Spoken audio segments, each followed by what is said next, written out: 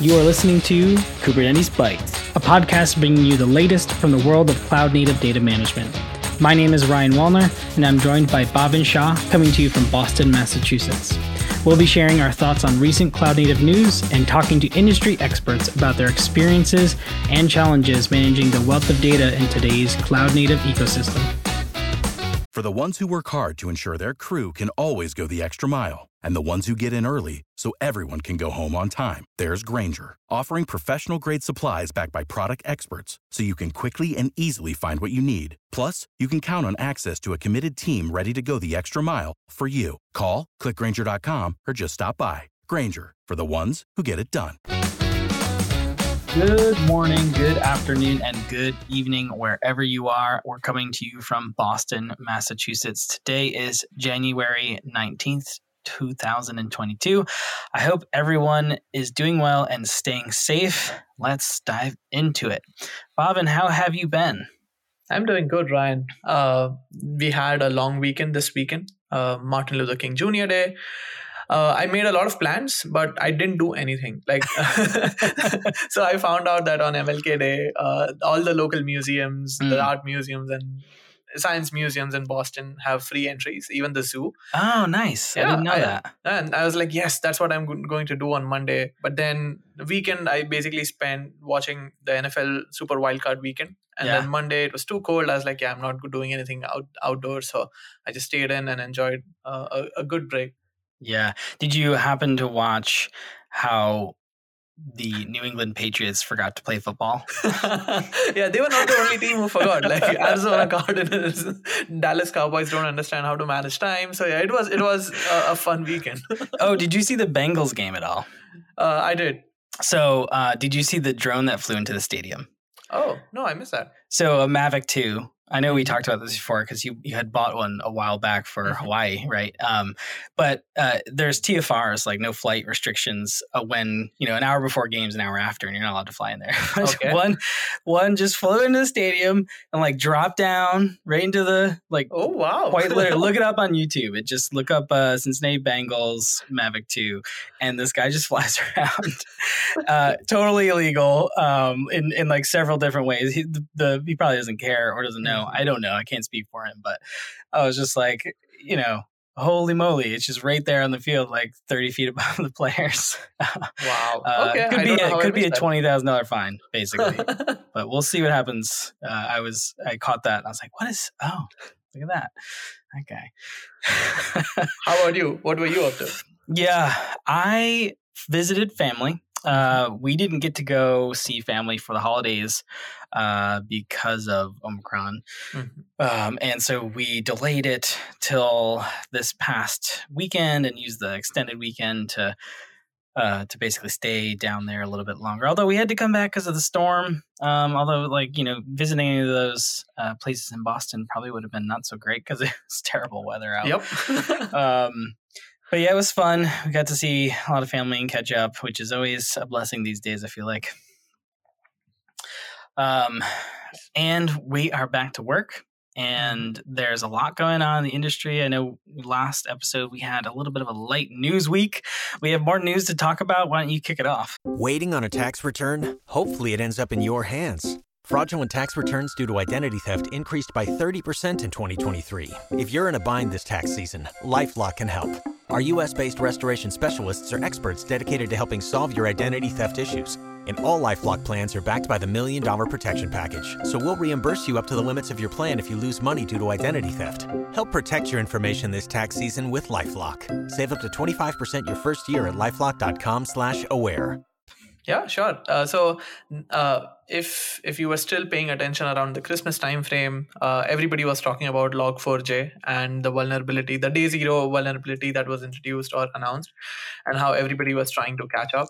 Now I think we are past the point where it was like the biggest thing. So one of the blogs that I follow, Aqua Security, they have a nice recap blog or an overview blog of what was the vulnerability, how it affected. Like, it was a critical day zero vulnerability that was released. Everybody panicked. There were quick fixes, but with every fix and more testing, they found some new vulnerabilities with varying severity levels. And basically, I think now they have a patch that can be applied, which doesn't have any 7s or 9s or 10 level on the severity level rating. So that's a good blog if you want to catch up. Like if you were living under a rock and didn't pay attention to Log4j, this is a good recap to bring you up to speed and understand some of those memes that are going out there. Next, I think this is, I think, as a follow-up to the Kubernetes 1.23 release, right? IPv6 support was introduced. Amazon EKS is just following the release cycle, and now they have introduced IPv6 support for your EKS clusters. So nice. it will use the same VPC CNI Kubernetes plugin in your clusters, and you can configure your EKS clusters to either use IPv4 or IPv6, but not both at the same time. The only caveat is if you already have an EKS cluster and you want to start using IPv6, you can't do that. You'll have to start by creating a new cluster and choosing IPv6 as your networking mode. So just keep that in mind. We will have link to the announcement blog post, which has all those gotchas in place. But yeah, those were like the two things that I wanted to discuss today. Great pieces of news. I will start off with the GigaOM Data Protection Report version 2. So for those of you who have seen the GigaOM reports for Kubernetes storage and Kubernetes data protection, this is version 2 of the Kubernetes Data Protection Report, which really focuses on the backup and restore capabilities, migration, disaster recovery capabilities of various vendors in the market. Will really summarize these market categories, look at the key criteria, give you a comparison. The GigaOM radar is sort of a radar depicted of which players in the market are platform, innovations, fast movers. It's really a valuable report. Version 2 is out there, and we will link to it in the show. You do need to be a subscriber to get this information, although a lot of vendors who are on it often allow you to view it through their email paywalls, whatever it may be. So there's ways to get it. Definitely to go take a look at it. I think it's a really valuable piece of news that honestly dives into why it matters to have these capabilities specific for Kubernetes versus traditional approaches. So definitely go take a look. And then the other one, on a less serious note, I mostly included because it's just such a great name, Kubernetes.com. Kubernetes, I really can't vouch for it at all, but it is just a curation of references for microservices, DevOps, CI/CD, Kubernetes, and the main page of it has just these cars in a container, right? It's just such a great picture, and it's a great name. So if you're a contributor and or a listener to Kubernetes, love the name. And for our listeners, definitely go check it out. There's a lot of information on there. Also available at, what's the other name? awesome-kubernetes.readthedocs.io. Yeah, that's less fun to say. Yeah. And as a lead into our topic today on distributed databases and an intro to how you run these on Kubernetes, we'll put in an article from, where is it? ContainerIQ. Yes, ContainerIQ, which is, should you run a database on Kubernetes? And I think this is a perfect segue because a lot of you may be asking yourselves the same question, or as a team, you may be asking yourselves the same question of, should I be running databases on Kubernetes? And if it's a distributed database, even more so, you can ask yourself the same question, but, what are the options for running databases? And this article goes into, I think, a really good high-level view of kind of the difference between self-managed databases, mostly administered by DBAs, versus managed databases, solutions like Amazon RDS or Azure Arc databases, Google Cloud, etc., and then those that are Kubernetes managed. I would call these cloud native. We had that discussion. That's another podcast. But these are the ones you run directly on databases. And there's some trade-offs and there's some benefits. We're going to talk about them a little bit today, especially when looking at why Kubernetes actually does a lot of great things for databases, especially distributed ones. So definitely go take a look at that article. I think it's a really great view into some of the the concepts like replication and sharding and failover that we'll touch today, but always doing your own research and reading is valuable. Pulling up to Mickey D's just for drinks? Oh yeah, that's me. Nothing extra, just perfection and a straw. Coming in hot for the coldest cups on the block. Because there are drinks. Then there are drinks from McDonald's. Mix things up with any size lemonade or sweet tea for $1.49. Perfect with our classic fries. Price and participation may vary. Cannot be combined with any other offer. Ba-da-ba-ba-ba. So let's dive into it then, as that segue kicks us off into introduction to distributed databases on Kubernetes. Let's start with why. And I'll ask you that question, Bhavin. Why would you want to do this? This is a Kubernetes podcast, right? Like, we don't need a why. You have to run it on Kubernetes. You have to. You're listening to it. You must. No. But in all seriousness, there are benefits, and we'll cover these topics like point by point. But as Ryan said in that article, like, there are self-managed database instances. That's how organizations and enterprises have been running the databases for a long time. Most of these organizations have a dedicated database admin team, if not a dedicated DBA at least. Then people started moving to the cloud and started consuming those managed services. Amazon RDS is one of those examples, and you started pointing your application to those database instances and using those connection strings. But now, that has a disadvantage. Like, obviously, you get vendor locked in. You are restricted to that one platform. One of the main advantages of moving it to Kubernetes, again, there are many that we'll discuss, but one of those is it makes it portable, right? We all know, and we have learned through different episodes in this podcast series that Kubernetes, you can run it on any cloud. You can run it on-prem. You can run it in a hybrid cloud topology.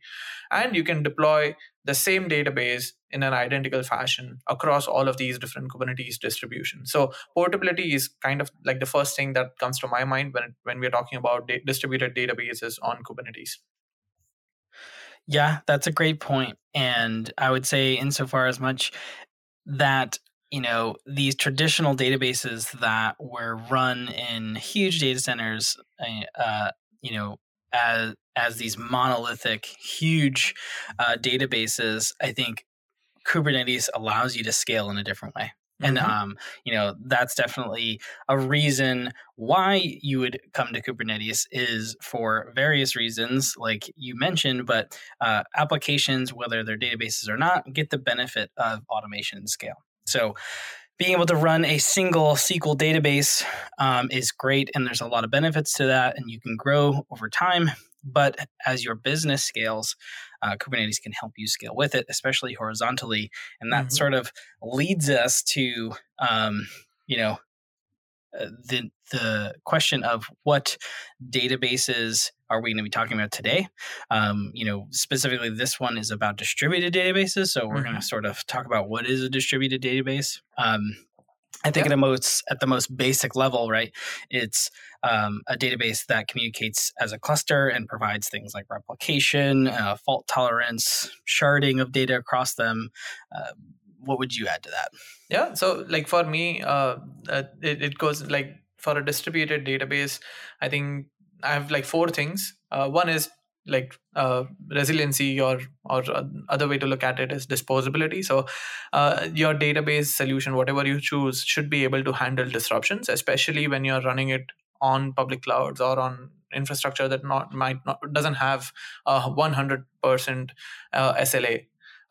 And I think whenever I think about SLAs and cloud infrastructure, Werner Vogel's quote comes out like, everything fails all the time. So you should, when you're developing an application, you're choosing a database, you should select a solution that can handle these disruptions. Even in Kubernetes, pods are mortal by design, like they can go down. The beauty of Kubernetes is that because you have a desired state, Kubernetes will spin up new pods that will replace your killed or older pods, but pods are meant to go away. So you should have a database solution which is distributed in nature and can handle these disruptions. Sorry, go ahead. Yeah, to the point, these disruptions tie directly into CAP theorem, right? Mm-hmm. If you're in this field, CAP theorem is consistency, availability, and partition tolerance. We'll talk about that when we dive into a couple of the examples, but distributed databases definitely aid in tuning your needs for consistency versus availability, and Kubernetes does a lot of great things there too. Yep. And then talking about distributed databases, right? How can you know if it's a distributed database? You have to eliminate all single points of failure. So using that shared nothing architecture and making sure that even if any node in your cluster goes down or in your ring goes down, your database is still up and running. You can still access it, get the same data back. So there has to be some sort of consistency. If you go for strong consistency, that might have some challenges associated with it. But with modern distributed databases, you have what's called as a consensus consistency. So like before returning any writes, if a majority of nodes should agree that that's the right data that's being written. So that's another thing that you should keep in mind. It should be shared nothing, eliminating any single points of failure. Yep, those are all great points. And I think with that, let's give a few examples. So as a whole, we have a list here. Some examples include Apache Cassandra, Elasticsearch, Kafka, Mongo, which can be deployed as a single or multiple nodes. There may be an argument there that it may not be distributed. CockroachDB. We'll be kind of diving into a little bit of Cassandra on Kubernetes, Elasticsearch, and I think you're going to jump into Cockroach a little bit.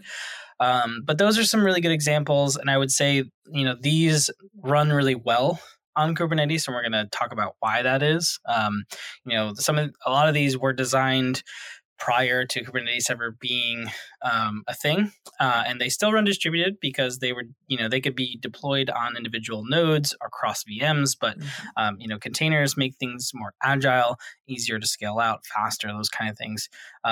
So let's get into it. Cassandra is a distributed architecture like the one that Bhavna was just talking about. It's tailored for sort of multi-data center deployments. It has a lot of redundancy and failover built in. It has some disaster recovery capabilities to sync data across those clusters, and all of these make it a really good fit for Kubernetes. And that's because Kubernetes really provides you a lot of the advantages around the automation and scaling and monitoring of these databases. And so when we talk about what Kubernetes does for databases, I think we got to take maybe a step back, and we'll use Cassandra as the example first. But let's define some of the challenges, right? Running a database as a single container on Kubernetes, fairly straightforward. We had an episode, we talked about which objects use persistent storage. So a single database is going to use something like a deployment. It's going to have a persistent volume, and it's going to be sort of a one-off thing, right? That volume can obviously have a lot of data services applied to it. You could take snapshots of that volume. It could have its own replication.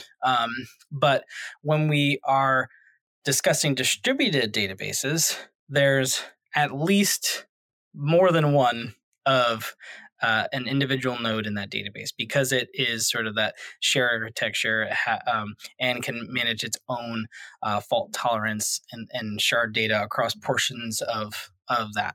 And when you are deploying multiple nodes of something like multiple Cassandra nodes, you may have a 3-node Cassandra cluster or a 5-node Cassandra cluster, or a 300-node Cassandra ring. To be honest, it is very important to have certain aspects of that deployment built into the operations, such as the order matters during Bootstrap.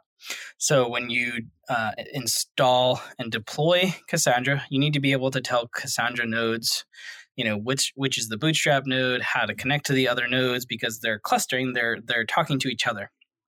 So ordering and the identity of these things matter. And the identity, brings in sort of, it has to be a unique identity. And doing this with the constructs that we discussed in one of the other episodes alone is actually quite hard. You wouldn't want to have, a 15 node Cassandra cluster and have a single deployment for every node and then deploy one after the other by itself and configure each one and have to manage all that configurations. I've seen it done, but you wouldn't want to do it, right? I think. And that's where things like stateful sets and operators come into play. Mm-hmm. I love operators. So let me just go down this rabbit hole, right? So again, stateful sets and deployments, all of those Kubernetes objects are great. But then once operators were introduced in the Kubernetes ecosystem, that's when things changed in a drastic fashion. All of these databases can have their own individual operators. And if you just do a basic Google search, you will realize that all the different data services that Ryan listed a few minutes back have multiple operators that can be used to deploy databases on Kubernetes. So once deploying an operator isn't difficult, it's just a single one-line command. But having that operator already installed on your Kubernetes cluster allows you to use custom resources and CRDs and custom resource definitions to define and customize how your database should actually be deployed on Kubernetes. So it includes things like the number of nodes that you want, the amount of CPU and memory and storage that you need for that database instance. Based on the operator that you choose, you can specify additional things like do you want encryption at rest or in transit? Do you want backup and restore functionality? So all of these operators have their own CRD definitions or custom resource definitions that you should think about, take a look at, and then use those to deploy databases on Kubernetes. So once you have an operator installed, you have a YAML file which has a spec for that database instance. You can apply it against any Kubernetes cluster, and it will deploy a multi-node a distributed database for you on Kubernetes with certain specific configurations that helps you run databases. Yeah, operators, has been definitely an evolution to where we currently are. Mm-hmm. I would say most operators will do the the hard parts of deploying that stateful set or deployments for you, which is super valuable.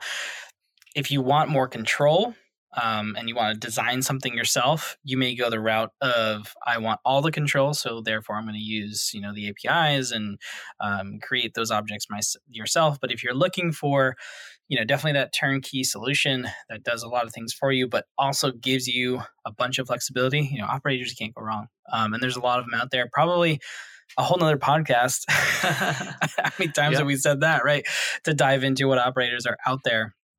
And that can help you really deploy those databases. Yeah, and you bring up a good point, right? Like there are many, but then again, if you want to customize, you can do your own thing. It's important to identify those differences. Like for this podcast, I was doing some research around MongoDB, and they have two different operators. They have an open source operator for MongoDB. They call it the community edition. Mm-hmm. And then they have an enterprise operator, which again comes with its own bells and whistles. So there are feature differences even between operators from the same organization, from the same database vendor. So there might be some features that are only available. Again, I was listening to a talk that was from 2020, so this might have changed. But in 2020, they said data at rest encryption was only available if you used your enterprise operator and not the community one. So at that point, you have to decide, right, whether you want your application to have all of those features, the data services features, or you want a storage solution that can help you get those regardless of the operator that you're using and regardless of the data service that you're using. So that's also another thing to keep in mind. Yes, absolutely. Great point. And actually a really good lead into what I was going to talk about next, which is, we talk about operators and stateful set and the objects a lot, but let's kind of rewind and say, why would you want a storage platform or solution underneath your databases? And one reason may be, I want that thing to do the encryption, just as Bhavin just said. But there's also the aspect of the individual database. So going back to Cassandra real quick, Cassandra has its own availability, meaning that it does its own replication, right? So you may be saying, storage solutions do replication of data as well. So how do these things get along, and why would you want to use them together? Right. So when you're configuring, Cassandra as an AP system, availability and fault tolerance, or the partition tolerance. Thank you. You may want the storage subsystem to do more of the availability and configure Cassandra more as a consistent and partition tolerances system. And those things could be tunable depending on each individual database. So with Cassandra, you can tune the consistency to say, and you can do this with Kafka as well, to say, I want my rights to have this many number of acknowledgements before we actually consider that write operation done. Obviously, there's trade-offs to having more consistency. It would generally mean slower operations, those kind of things. But the point being is that these application level components and tunings and settings can be married with the underlying storage system to give you the most flexibility. Not to mention that things like failover can actually be improved, because when you are using no persistent storage, such as you're just using sort of the mem tables and the node memory to host the data in something like Cassandra, a data node may fail and you have to recover from that failure. And so data is rebuilt over the network. Well, if you're using persistent storage, that volume contains the data and it may have another copy. You might have replication configured for that volume, and therefore it can just reattach and go on its merry way. And therefore your recovery of that particular node can be improved by, a lot of percents. Oh, yeah. It depends on how much data you have in there, but you don't have to recover over the network. So you have a cluster that goes from unhealthy to healthy much quicker, rather than unhealthy to rebuilding and staying that way for a little while. And obviously, depending how large your clusters are, how many brokers in Kafka or nodes in Cassandra are happy to serve operations, that recovery may be really important. So it's a long way of saying that these two worlds of having storage solutions and distributed databases that can run with or without them, you probably want to figure out what works best for your business. Meaning that do we want a lot of consistency and a lot of availability, and we're okay with what performance that gives us? Or do we want something that's super fast and good enough in terms of availability and consistency? So. Yeah, and you said, right, like we'll be able to recover faster and recover quickly. That's something, it's definitely important. But the second thing, like if you are running Cassandra, a Cassandra cluster in the multi-cloud, in a public cloud, and then you are using or leveraging multiple regions in that cloud to run individual Cassandra nodes, and if one of your nodes goes down, all of that traffic that's being transferred between nodes is going through the inter-region pipe, and you are paying for data ingress and egress. So again, to recover, obviously time is important, but then you don't want to be in a situation where you're paying a lot of money just so that you can rebuild your clusters. So having a solution where you can have multiple replicas hosted in the same availability zone, not even the same region, can help you come back online quickly and in a cheap fashion. Yeah, absolutely. And, I know I was part of a sort of a solution that looked at Kafka specifically. And we looked at, what configuration, sort of a matrix between, let's say, Kafka has 3 replicas and a storage solution has 3 replicas. And let's see what that gives us. And then let's play with those numbers. And we found that, Kafka having 2 and a storage solution having 2 replicas actually gave us a really great starting point for broker recovery and rebalancing, in terms of we get seconds of recovery in those scenarios, but also gave us the Kafka availability, meaning brokers, because they had more than 1 replica as well, weren't unavailable to serve other operations when one was down. So in the case that you'd have 1 replica. So it's, the trade-off, I think, is you're taking up more storage space because of, the 2x2. But to the point is that, these are reasons to consider these things using persistent storage in Kubernetes. And the reason why you definitely want to look at that,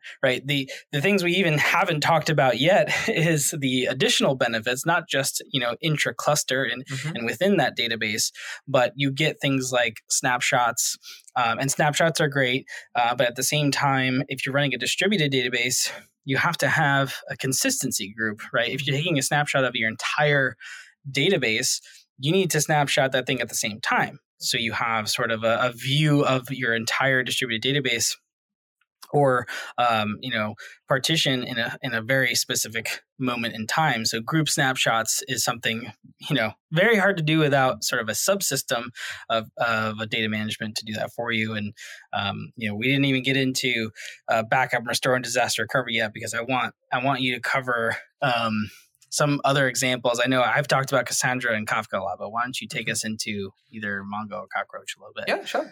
So before we move on, to your point, right, taking that group snapshots, going back to operators, different operators have different solutions. So if you are using a combination of all of these different data services, so you are deploying Cassandra, Mongo, CockroachDB on your Kubernetes clusters, individual operators may or may not have backup and recovery or snapshot capabilities built into it. So that's also another thing to keep in mind, that when you're evaluating solutions, choose something that can be unified, and it's just one solution. If you're learning this for the first time, it's easier to learn, because it's one solution compared to 10.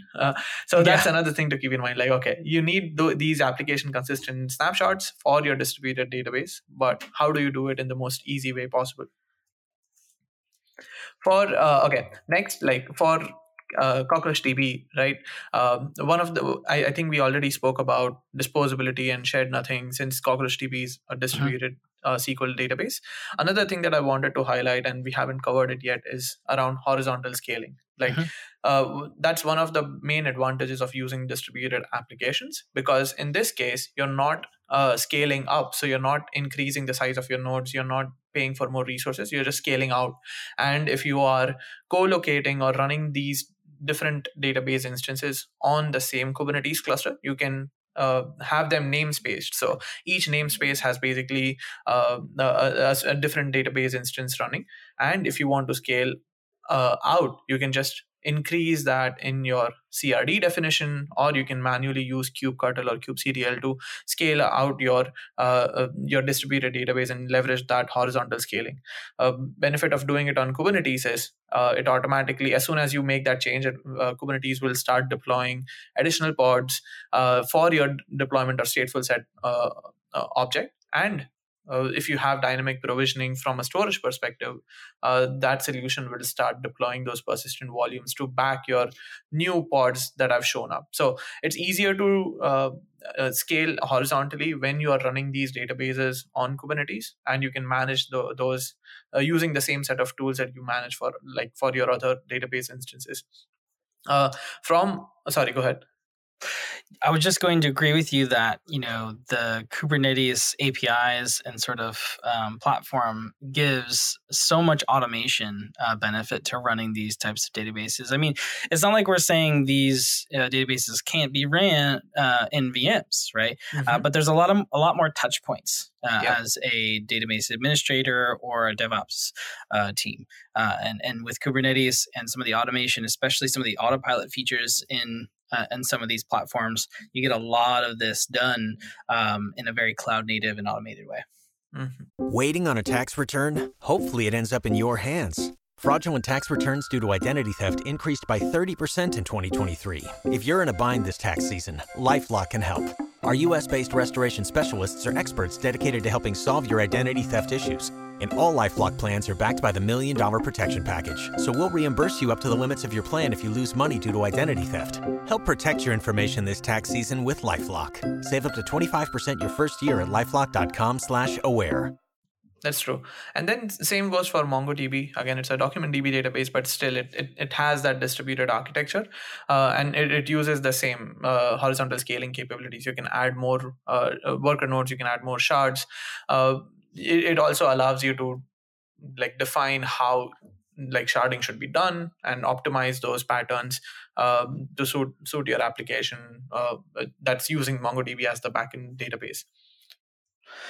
Yeah. So, I mean, we've already spent a ton of time talking about these 4 databases, and I feel like we've just touched the surface. So, I think some of the main points that we definitely want to get across is that, distributed databases are really going to be beneficial when run on Kubernetes because of things like automation, the integration with CSI and data service providers, which give you things like snapshots and backup restore and disaster recovery, but also the capabilities to use stateful sets and operators.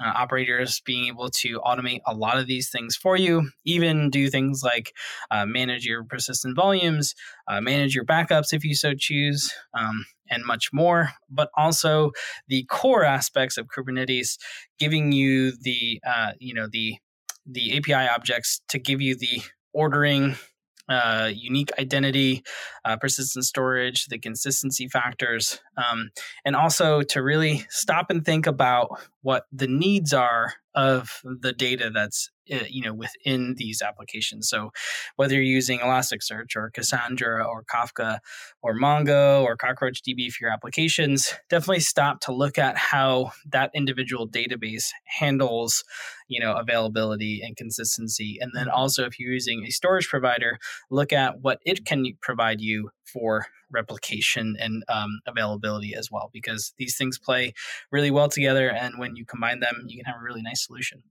Yeah. And just to wrap up, right?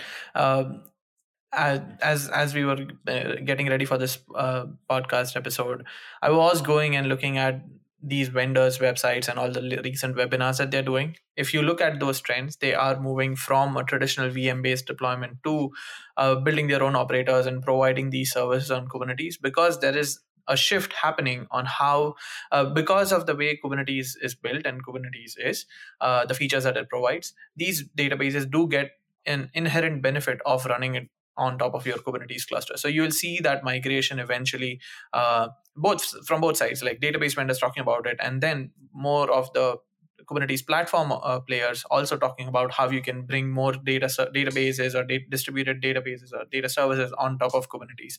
So I think that's going to be like the year of 2022. I think I'm pretty excited. I want to ramp up more on these individual data services and learn more about them. Without the ones like you, who work tirelessly to keep things running, everything would suddenly stop. Hospitals, factories, schools, and power plants, they all depend on you. No matter the weather, emergency, or time of day, you're the ones who get it done. At Grainger, we're here for you. With professional-grade industrial supplies, count on real-time product availability and fast delivery. Call, click Grainger.com, or just stop by. Grainger, for the ones who get it done. 2022, the year of operators for databases, database as a service, all the staple things on Kubernetes. I didn't want to call it because like for so long, we have been waiting for the year of VDI, and I think COVID was the year of VDI, but then I didn't want to start, 2022, year of distributed databases on Kubernetes. We'll see. I like it. Well, I feel like we've barely done the topic justice, but hopefully you got something out of that on maybe why you would want to run a distributed database on Kubernetes, what Kubernetes can do for distributed databases, and when combined with persistent storage and things like that, what you get out of it. We'll put a bunch of the show notes and links that we mentioned in the podcast episode. And remember, this is season 2, episode 2. We will be talking about VMware again in the next episode. This time, we'll be focusing on storage interest groups, how to contribute, what the current landscape looks like contributing as it pertains to Tanzu and VMware. Really excited about that one. We'll have a guest on the show as well. As always, we encourage you to send us a message on Anchor or wherever you can review podcasts. And this will bring us to the end of today's episode. I'm Ryan. I'm Bhavin. And thanks for joining another episode of Kubernetes Bytes. Thank you for listening to the Kubernetes Bytes podcast. Waiting on a tax return? Hopefully it ends up in your hands. Fraudulent tax returns due to identity theft increased by 30% in 2023. If you're in a bind this tax season, LifeLock can help. Our U.S.-based restoration specialists are experts dedicated to helping solve your identity theft issues. And all LifeLock plans are backed by the $1 Million Protection Package. So we'll reimburse you up to the limits of your plan if you lose money due to identity theft. Help protect your information this tax season with LifeLock. Save up to 25% your first year at LifeLock.com/aware.